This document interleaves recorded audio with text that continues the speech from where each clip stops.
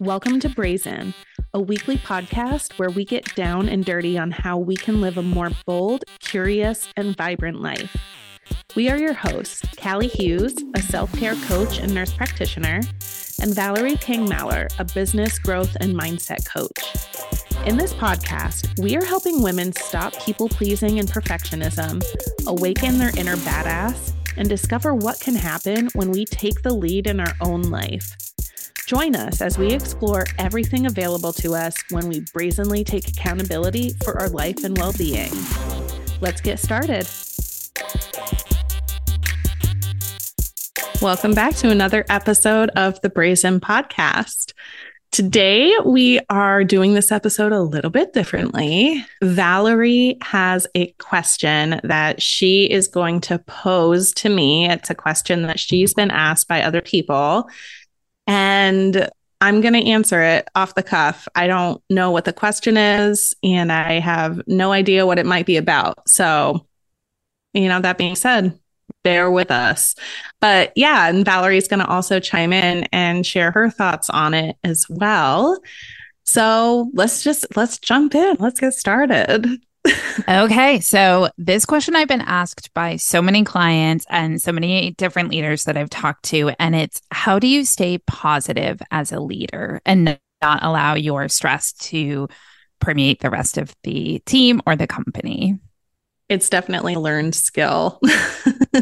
I think that it probably depends a lot on your personality. If you tend to be a much more, I don't know how to say it, like self-contained kind of a person where you kind of, are harder to read, you kind of keep your emotions, closer to your vest, so to speak.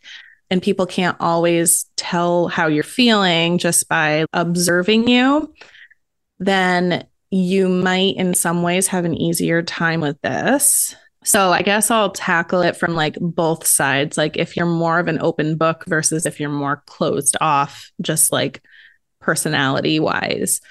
So if you're more closed off, this is something that I can speak to from direct experience because I was/am this person. So I think it's something that I took a lot of pride in, where people were like, wow, I can't read you. I can't tell like what you're feeling. And, people in my life have been like, wow, nothing bothers you. Like you're just completely unflappable. Like the most stressful, let's say, this one example that I'm thinking of happened when I was in college, and it was like finals, and I didn't seem particularly stressed, and like I was fine. In reality, though, on the inside, I was really stressed, and I just didn't feel like I could like let it show on the outside, which comes with its own, series of drawbacks. You're not like projecting your stress out onto everybody around you, but you're also like really just tearing yourself up inside. So if that's you, then what I would recommend is getting more comfortable with vulnerability. It is okay for people to see that you're a little bit stressed out sometimes to a certain extent.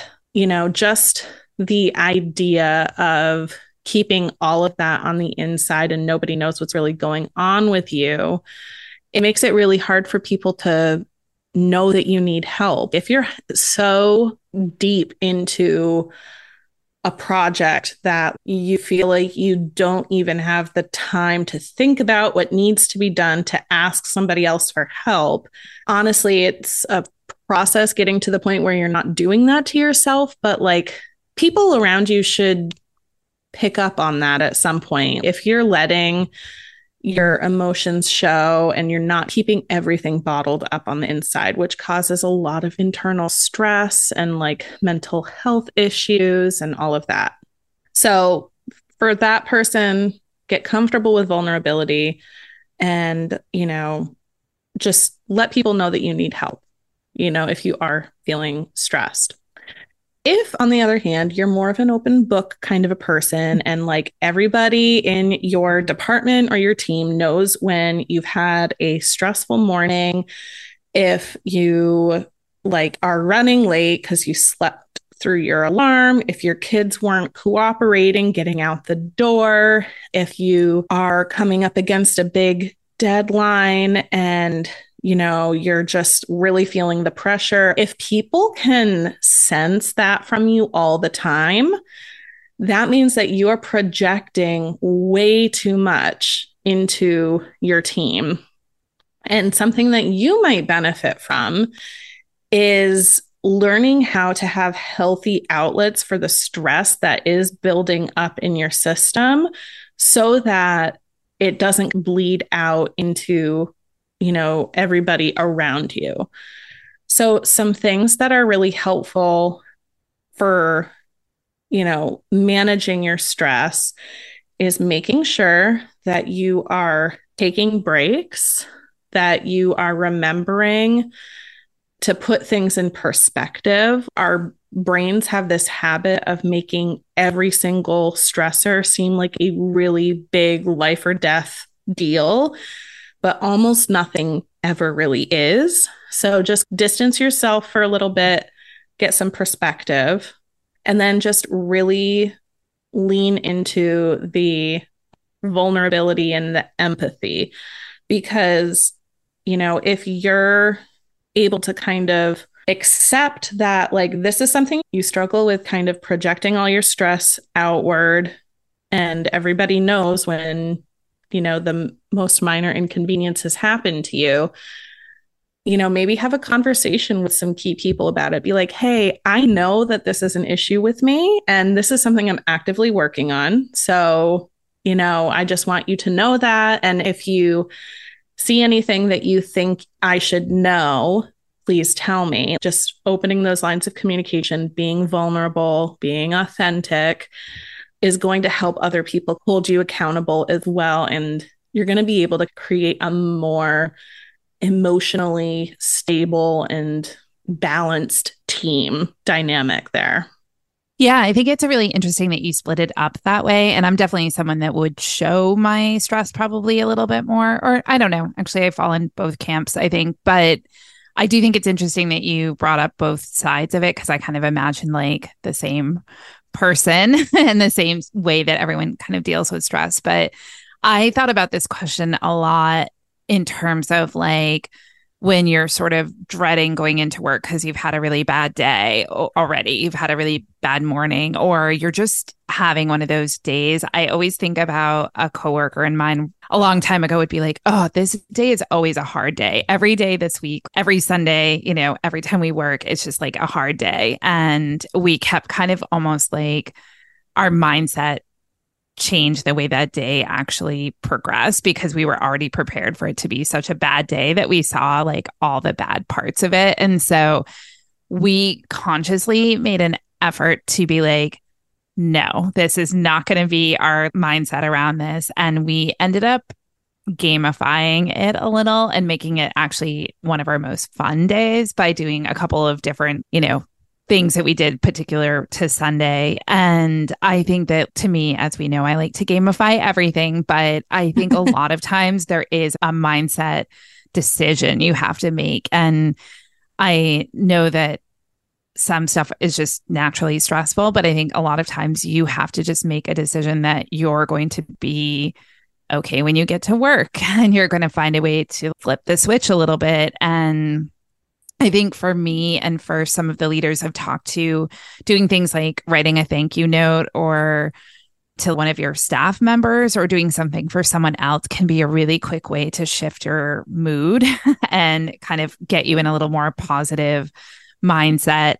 That being said, like when we talk about positivity, we're not talking about toxic positivity. And I think this goes back to the sort of first person you were talking about in allowing people to see a little bit of your stress. I think that if you're willing to just have an honest conversation with people and say, Yeah, this has actually been a really rough day, but wow, we like powered through it. Or, let's talk about what happened and how we could do it better next time. Or, just finding a constructive way of a frenzied, someone who's just like freaking out about everything. And I think a more studied version of, yeah, we had a bad day. It was rough. We got through it, but let's talk, like I said, about how we can improve things so it doesn't happen in that way again. And I think that for me, having kind of switching quickly to a productive solution as opposed to just complaining about it or just sitting in my stress all day can make a huge difference. So I do think that looking at like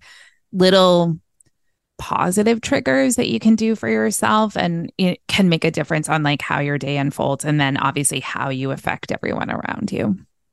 Yeah. And I think that also piggybacking off of what you're saying, I think that it's maybe not totally like personality dependent how you react to stress. I think it's also dependent on how much stress you're under and like kind of what your threshold is for more stress. Because, yeah, as you were talking, my own personality is more closed off. Like I'm just more likely to compartmentalize everything and, not bring my stress into everything that I'm doing unless I feel overwhelmed and overstressed, like in every area of my life. And my threshold for being able to compartmentalize things is like close to none. That is when I have noticed that I start being the more like everybody can see that I am basically just crazed and cannot hold it together.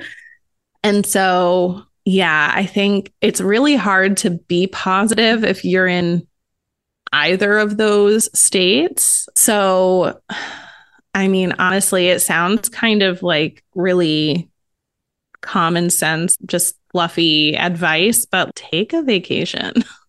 Take a mental health day. Like if you find that you're having a lot of trouble finding any semblance of a silver lining or a way to put a positive twist on whatever is happening, then I think that's a really solid indicator that you need a break. You need to like separate yourself from work for a while, or your home or whatever it is that's really stressing you out. You need to separate and you need to just like decompress and get some perspective and then come back to it with a fresh outlook, because that's when you're able to kind of, put a positive spin on things without it being like that really super fake, like positive vibes only kind of deal, But yeah, kind of what I think with that.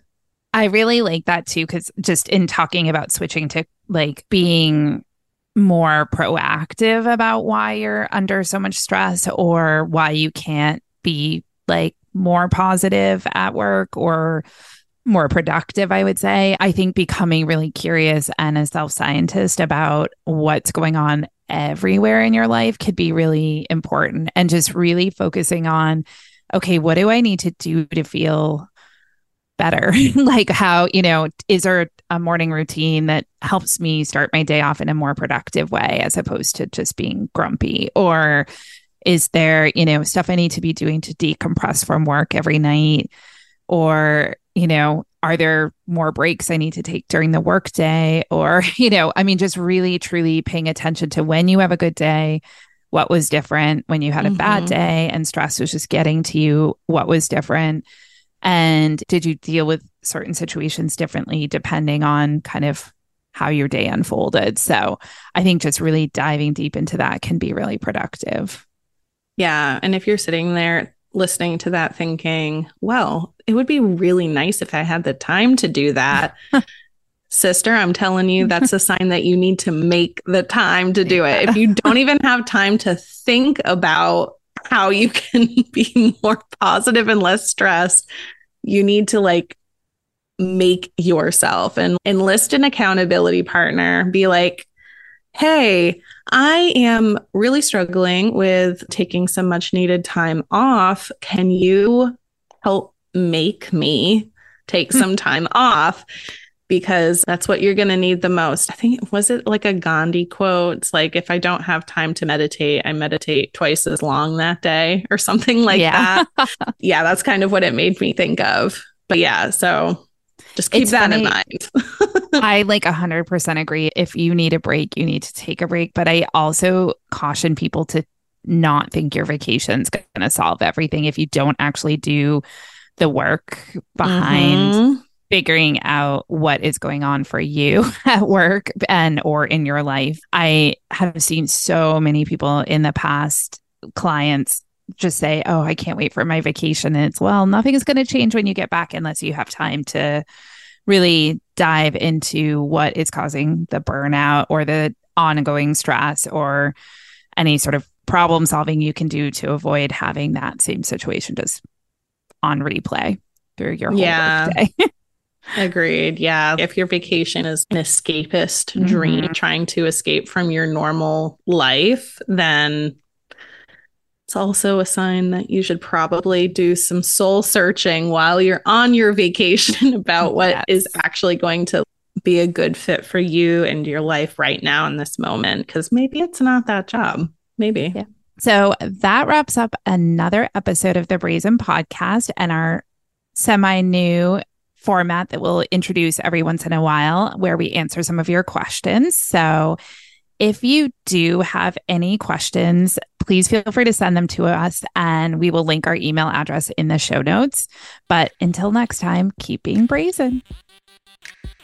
Thank you so much for listening to this episode of the Brazen Podcast. We'd love to hear more about your parenthood or child-free journey, so please feel free to email us at hello@brazenwomen.com. If you liked this episode, please rate, review, and share the episode so we can get the word out there. We'll be back here next Tuesday, but in the meantime, keep being brazen.